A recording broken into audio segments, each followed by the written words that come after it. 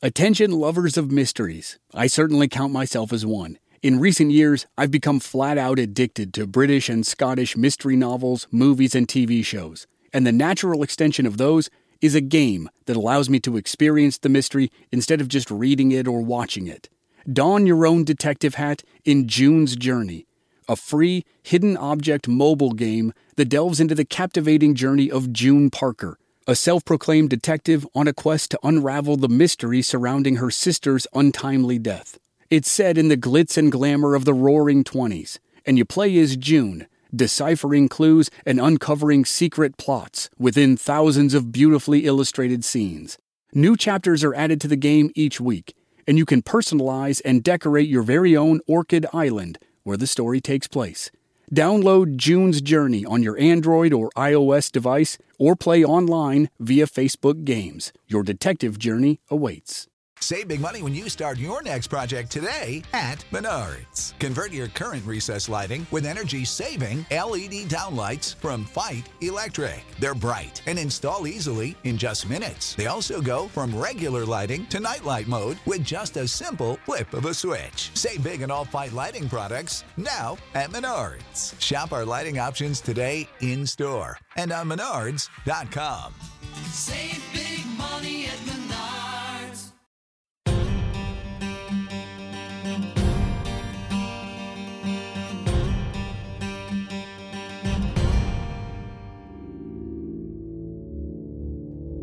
On Thursday afternoon, May 2nd, 1946, thousands of people gathered on the northern San Francisco waterfront.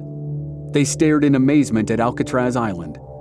The sounds of explosions and the crackle of gunfire reverberated across the water. The onlookers watched what would become known as the Battle of Alcatraz. During this time, 6 prisoners overpowered cell house officers and gained access to weapons and keys. In effect, they took control of the cell house. Their bloody confrontation with their corrections officers raged through the next day and the next night. The conflict was so out of control that Alcatraz had to call in the Marines. When the battle finally ended on May 4th, 16 men were wounded, and 2 guards and 3 inmates were dead. Most historians mark this violent escape attempt as the most significant in the island's 29-year history as a federal prison. The Battle of Alcatraz started as an elaborate escape plot, but when it failed, its ringleaders decided to turn it into a fight to the death. Shout out to Claritin for supporting this episode and providing us with samples, especially in the spring when the pollen from desert plants here in Arizona is off the charts. I get all the classic symptoms: coughing, sneezing, runny nose, itchy eyes, and a pressure buildup in my head. The works. Luckily for those of us who live with symptoms of allergies, we can live Claritin Clear with Claritin D. The double-action combination of prescription-strength allergy medicine and the best decongestant available relieves sneezing, a runny nose, itchy and watery eyes, an itchy nose and throat, and sinus congestion and pressure with ease. Ready to live life as if you don't have allergies? It's time to live Claritin Clear. Fast and powerful relief is just a quick trip away. Find Claritin D at the pharmacy counter. Ask for Claritin D at your local pharmacy counter. You don't even need a prescription. Go to Claritin.com right now for a discount so you can live Claritin Clear. Use as directed. Hey, it's Kaylee Cuoco for Priceline. Ready to go to your happy place for a happy price? Well, why didn't you say so? Just download the Priceline app right now and save up to 60% on hotels. So whether it's Cousin Kevin's Kazoo Concert in Kansas City, go Kevin, or Becky's Bachelorette Bash in Bermuda, you never have to miss a trip ever again. So download the Priceline app today. Your savings are waiting. Go to your happy place for a happy price. Go to your happy price, Priceline.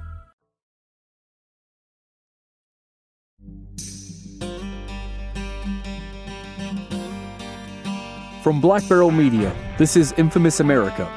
I'm your host, Chris Wimmer, and this season we're telling some of the most infamous stories about the most notorious prison in American history. And a heads up in this episode, there's going to be lots of names. There's no way around it. It's a crazy event, and it can't be told any other way. So hang on. Here's Chapter 3, Battle of Alcatraz.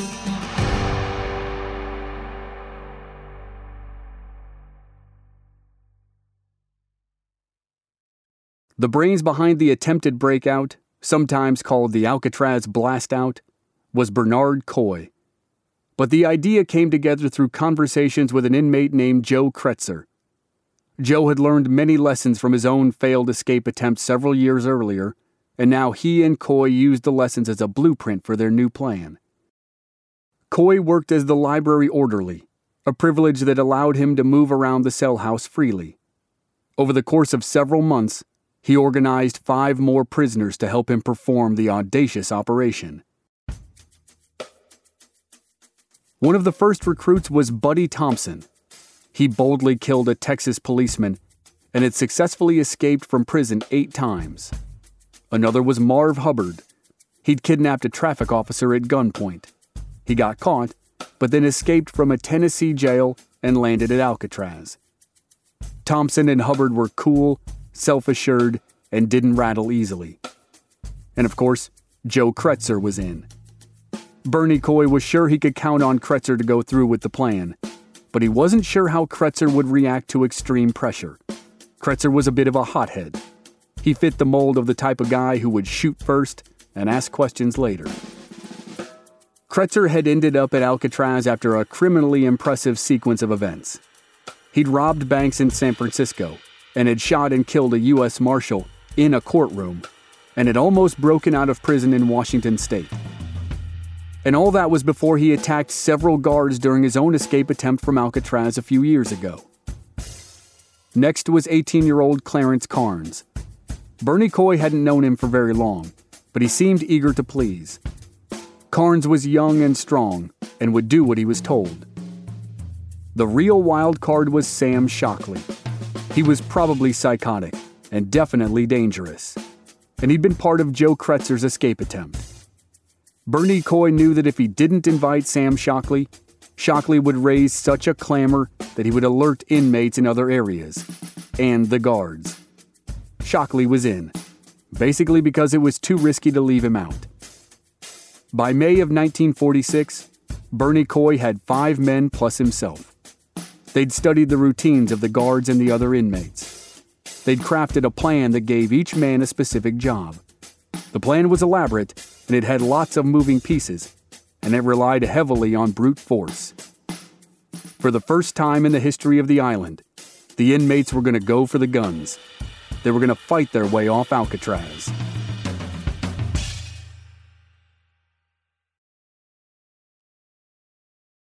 May 2nd, 1946 began like any other day. At about 1:30 in the afternoon, Coy watched for what he knew would be the best time to put his plan into action. This was the point in the day when the number of guards would be at its minimum, and many of the inmates took naps. Coy watched a guard leave the cell house to go to lunch, and he knew it was time to go. The security force was now at its lowest level. Coy ran to the library and made a tapping sound on the access door to D Block. This was the signal to 4 of his accomplices the escape plan had begun. Coy then went to the kitchen and signaled the 5th man, Marv Hubbard. Hubbard stopped his cleaning and quietly slipped a large butcher knife into the underside of his shirt sleeve. Hubbard finished his shift and got permission to go to the yard. As Officer Bill Miller started patting down Hubbard to make sure he wasn't about to smuggle anything out of the kitchen, Coy grabbed Miller from behind. He pinned the guard's arms behind his back and let Hubbard start punching the guard's head. Within a minute, Hubbard had beaten Miller unconscious. Thanks to budget cuts from the year before, a nearby guard station was unmanned.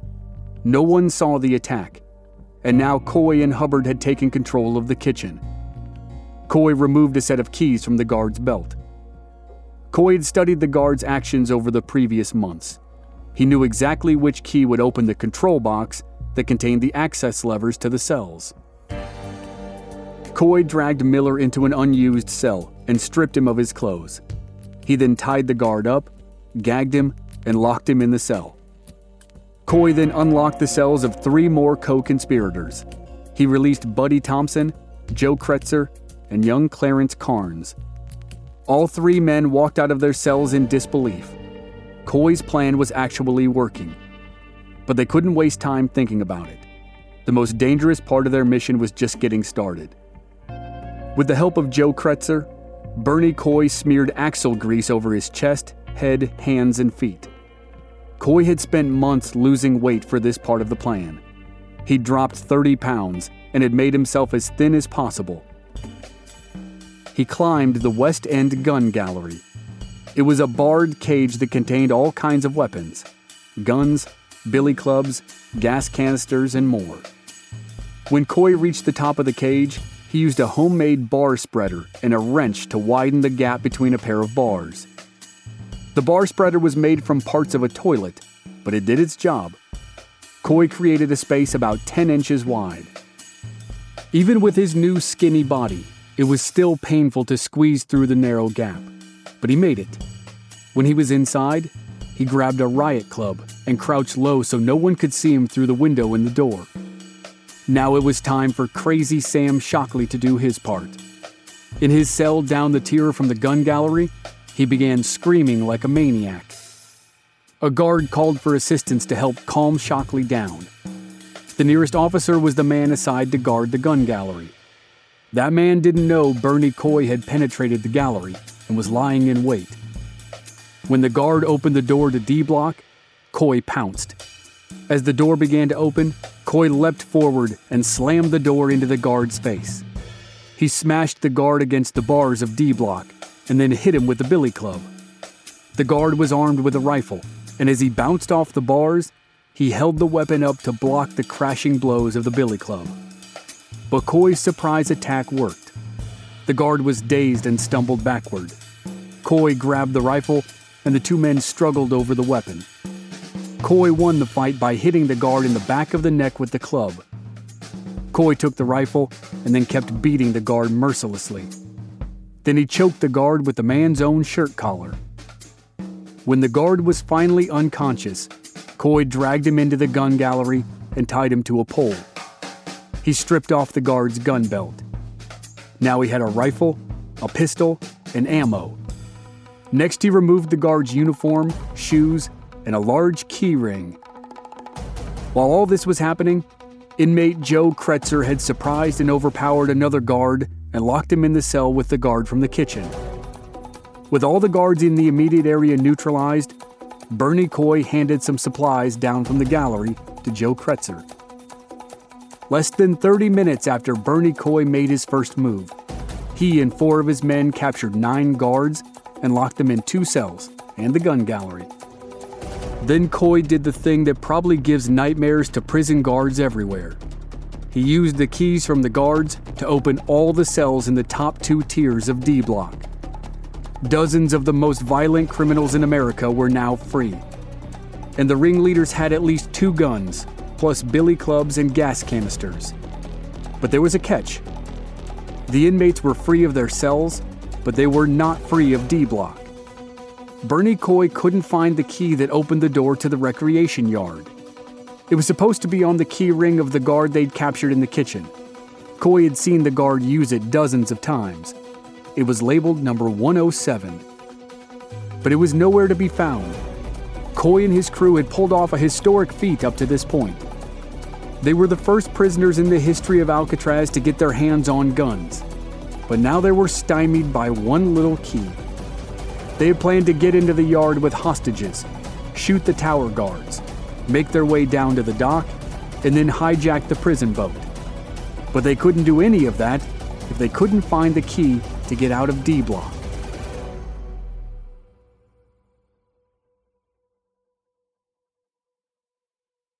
Inmates Bernie Coy and Joe Kretzer stood at the door to the rec yard and debated where the key might be. They were losing time and they were becoming more and more agitated. They went back to the source. They went to the cell where they'd locked the guard they'd captured from the kitchen. They thought his keyring was supposed to have the right key, and it had, temporarily. While the guard was on rotation in D Block, the key was on his keyring. When he was done, he was supposed to give it back to the guard in the gun gallery, the one who was now tied to the pole after losing his fight with Bernie Coy. As Kretzer and Coy interrogated the kitchen guard, the man said he didn't know where the key was. He'd given it back to the guard in the gun gallery, so it must be there. But Coy had stripped the guard of all his clothes and had taken his keyring, so it couldn't be with him. Coy and Kretzer left in frustration. It would take a little while for them to figure out that the guard had lied. The key was in his shirt pocket. On this day of all days, the guard had been a bit lazy. He'd taken the key off his ring, but before he'd returned it to the guard in the gun gallery, he'd slipped it into his shirt pocket. Then all hell had broken loose on D Block. Now, an hour or so later, the guards sat in one of the cells with several other guards, and they could all hear the desperation of Bernie Coy as he searched for the key. Two of the guards asked Joe Kretzer if they could untie their companion to alleviate some of his discomfort. Surprisingly, Kretzer agreed. The guards untied the man with the key, and in the process, the man carefully slid the key to another guard. That guard hid the key behind the cell's toilet. They performed the covert maneuver just in time because Bernie Coy realized the kitchen guard must have lied. The key had to be on him somewhere. Coy and Kretzer went back into the cell and aggressively searched the guard. The man stood his ground and told them again the key had to be in the gun gallery. The inmates gave up the search and frantically tried to open the door with other keys. They thought there might be a duplicate on the key ring that was disguised with a different number, and they continued to be disappointed.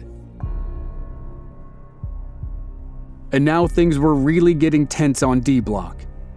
Crazy Sam Shockley kept insisting that the others let him beat one of the guards.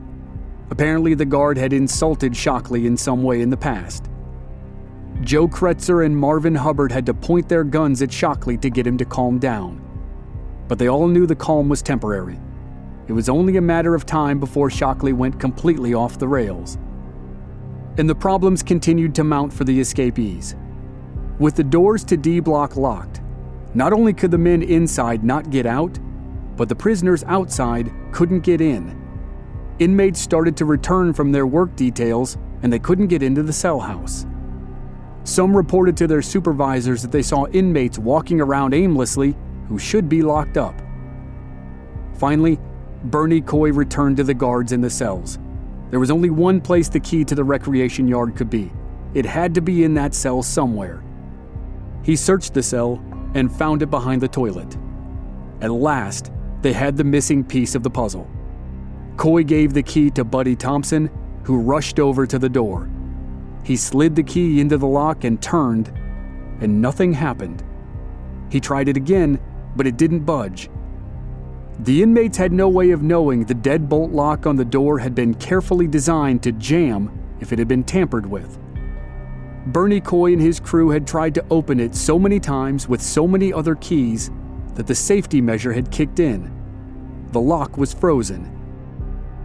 By now, a guard in another section of the prison was very nervous. He called all the phones at the guard stations near D Block. No one answered. At 2 p.m., 30 minutes after the breakout began, the guard called the warden at his residence. The guard said he was worried that something might be wrong in D Block. He wanted to know what to do. The warden dumped all the responsibility onto the guard. The warden told the guard to act on his instincts. That left the guard in a predicament. He was deeply suspicious that something was wrong, but sounding the main alarm was a big deal.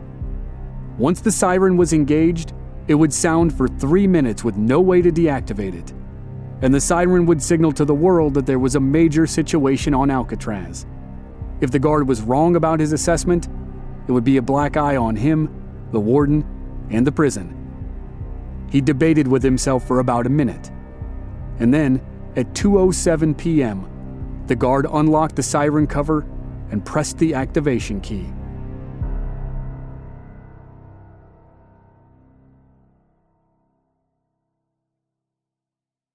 When the alarm blared on Alcatraz, the sound could be heard all across the bay and as far away as the town of Marin.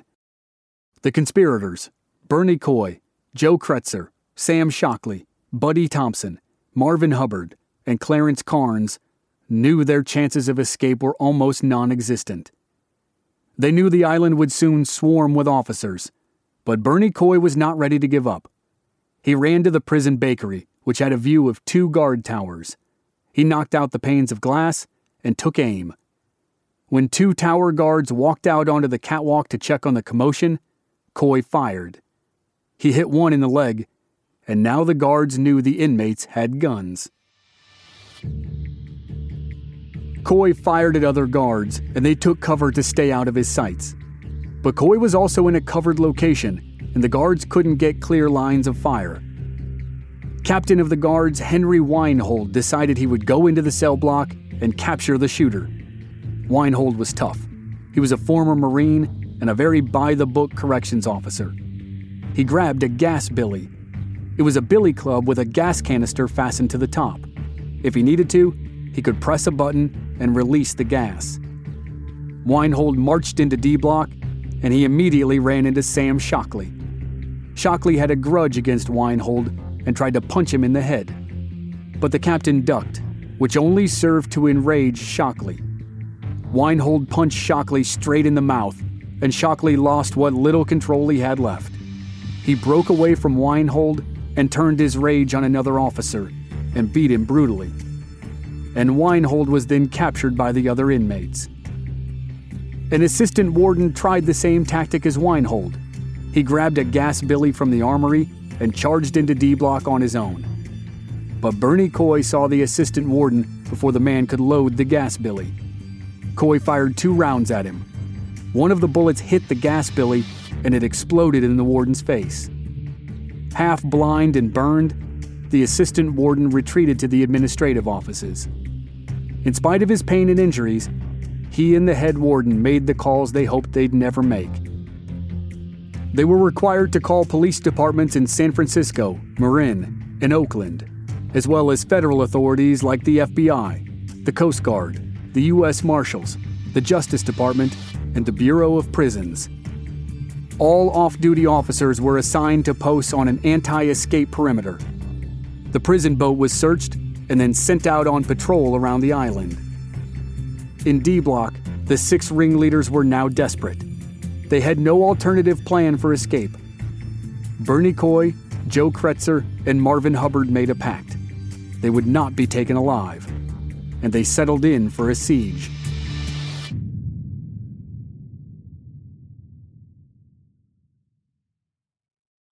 The inmates shoved Captain Henry Weinhold into a cell with other guards. Weinhold now tried to reason with Joe Kretzer. Weinhold said the island would be surrounded by now, and the prison system had a rule. It would never trade the life of a hostage for the freedom of an inmate. Joe Kretzer took a new plan to the conspirators.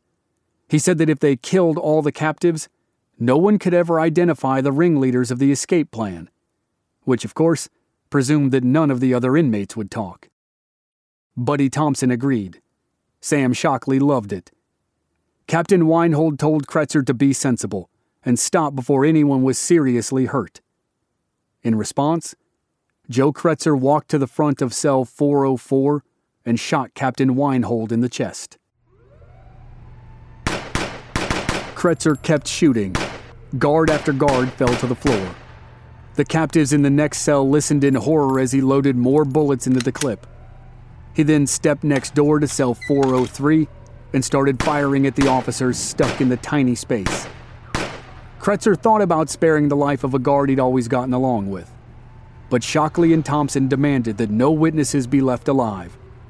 So Kretzer raised his pistol to the guard's head, apologized, and pulled the trigger.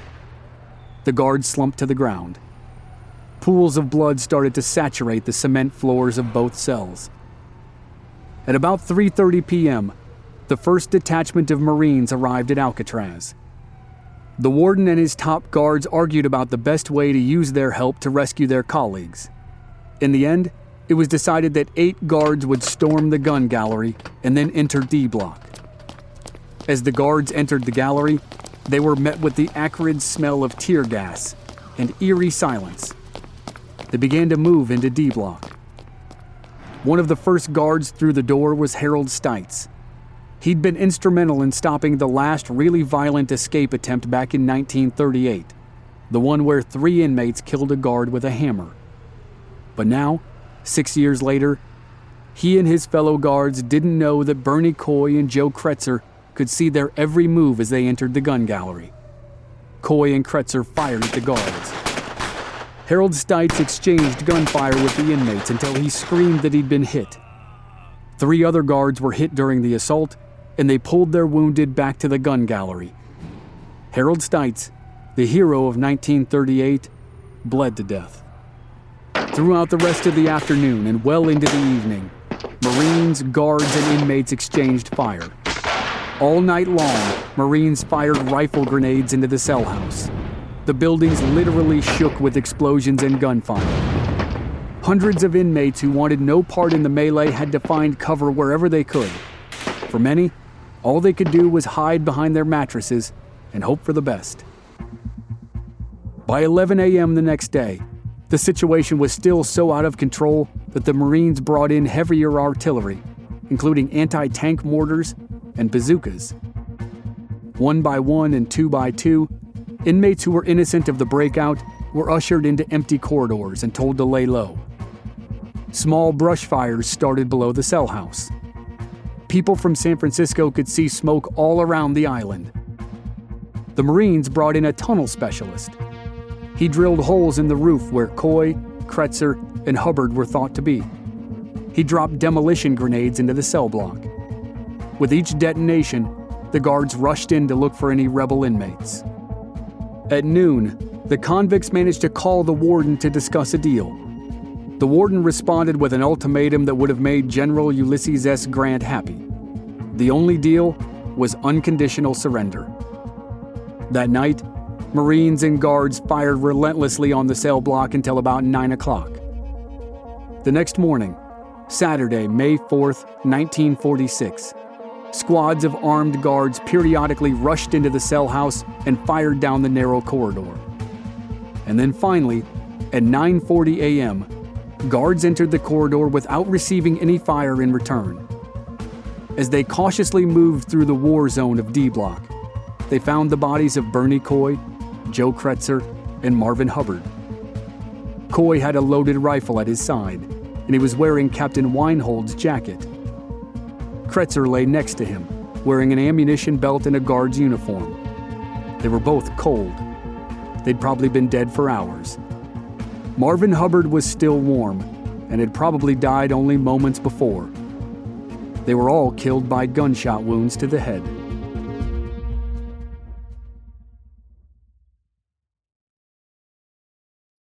A few weeks after the breakout attempt, the 3 surviving ringleaders stood trial in San Francisco. Clarence Carnes, Sam Shockley, and Buddy Thompson were charged with their roles in the escape and the murder of a guard. They were not charged with the death of Harold Stites, because evidence showed he may have died from friendly fire. Attorneys for the inmates said the men had been held under heavy duress at the prison. They used examples from Henry Young's murder trial 5 years earlier. At Young's trial in 1941, after he'd stabbed an inmate to death for ruining his escape attempt, his lawyers argued that the brutal conditions at Alcatraz had dehumanized and brutalized him. The lawyers said the awful conditions were what drove him to break out in 1939 and to kill his fellow conspirator 2 years later. In the current trial, an inmate testified that Sam Shockley's mental state made him more of a victim than a conspirator. But Shockley and Thompson received the death penalty for their parts in the Battle of Alcatraz. They appealed all the way to the Supreme Court, but on December 3rd, 1948, they were put to death in the gas chamber at San Quentin.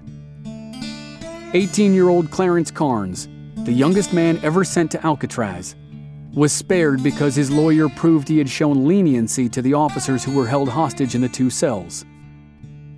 After Joe Kretzer's shooting rampage, the conspirators thought the guards were dead. But Carnes noticed that most were still breathing, and he said nothing so that Joe Kretzer wouldn't come back and finish the job. Clarence Carnes received extra life sentences instead of the death penalty. Then he experienced a real reformation. He became a model inmate at Alcatraz, and he became the prison's chess champion for more than 10 years. He was later transferred to Leavenworth, and despite multiple life sentences, he was paroled in 1973. He got work as a consultant on a TV show about Alcatraz, but he quickly spent his $20,000 fee. Clarence Carnes never readjusted to life on the outside, and he died broke and homeless. In 2 days of fighting on the island in May of 1946, 3 inmates died, 2 guards died, and many more were wounded. However, Captain Henry Weinhold survived the point-blank gunshot from Joe Kretzer, though Weinhold was permanently disabled. The Battle of Alcatraz endures as one of the most significant events in the history of the American prison system. In the aftermath, Alcatraz implemented incredibly strict procedures for work details. Most of the staff never again let themselves form bonds with even the most trusted inmates. But regardless of the strict rules or the obstacles in their way, prisoners were still bound and determined to get off the rock. 10 years after the Battle of Alcatraz, the escape attempts resumed. And they all led to the big one in 1962. Next time on Infamous America, the escape attempts continue, but with little success. And you'll see what life was really like for the prisoners on the island, including the first one to be immortalized by Hollywood, the Birdman of Alcatraz. That's next week on Infamous America.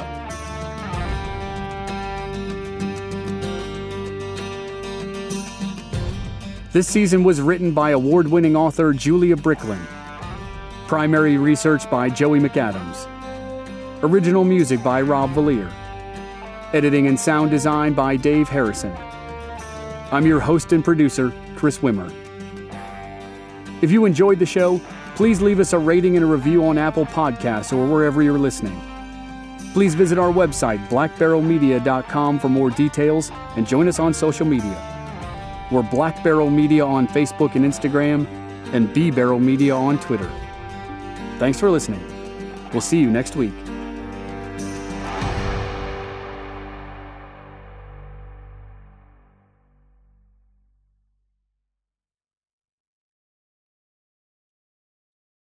For the ones who work hard to ensure their crew can always go the extra mile, and the ones who get in early so everyone can go home on time, there's Grainger, offering professional-grade supplies backed by product experts so you can quickly and easily find what you need. Plus, you can count on access to a committed team ready to go the extra mile for you. Call, click Grainger.com, or just stop by. Grainger, for the ones who get it done.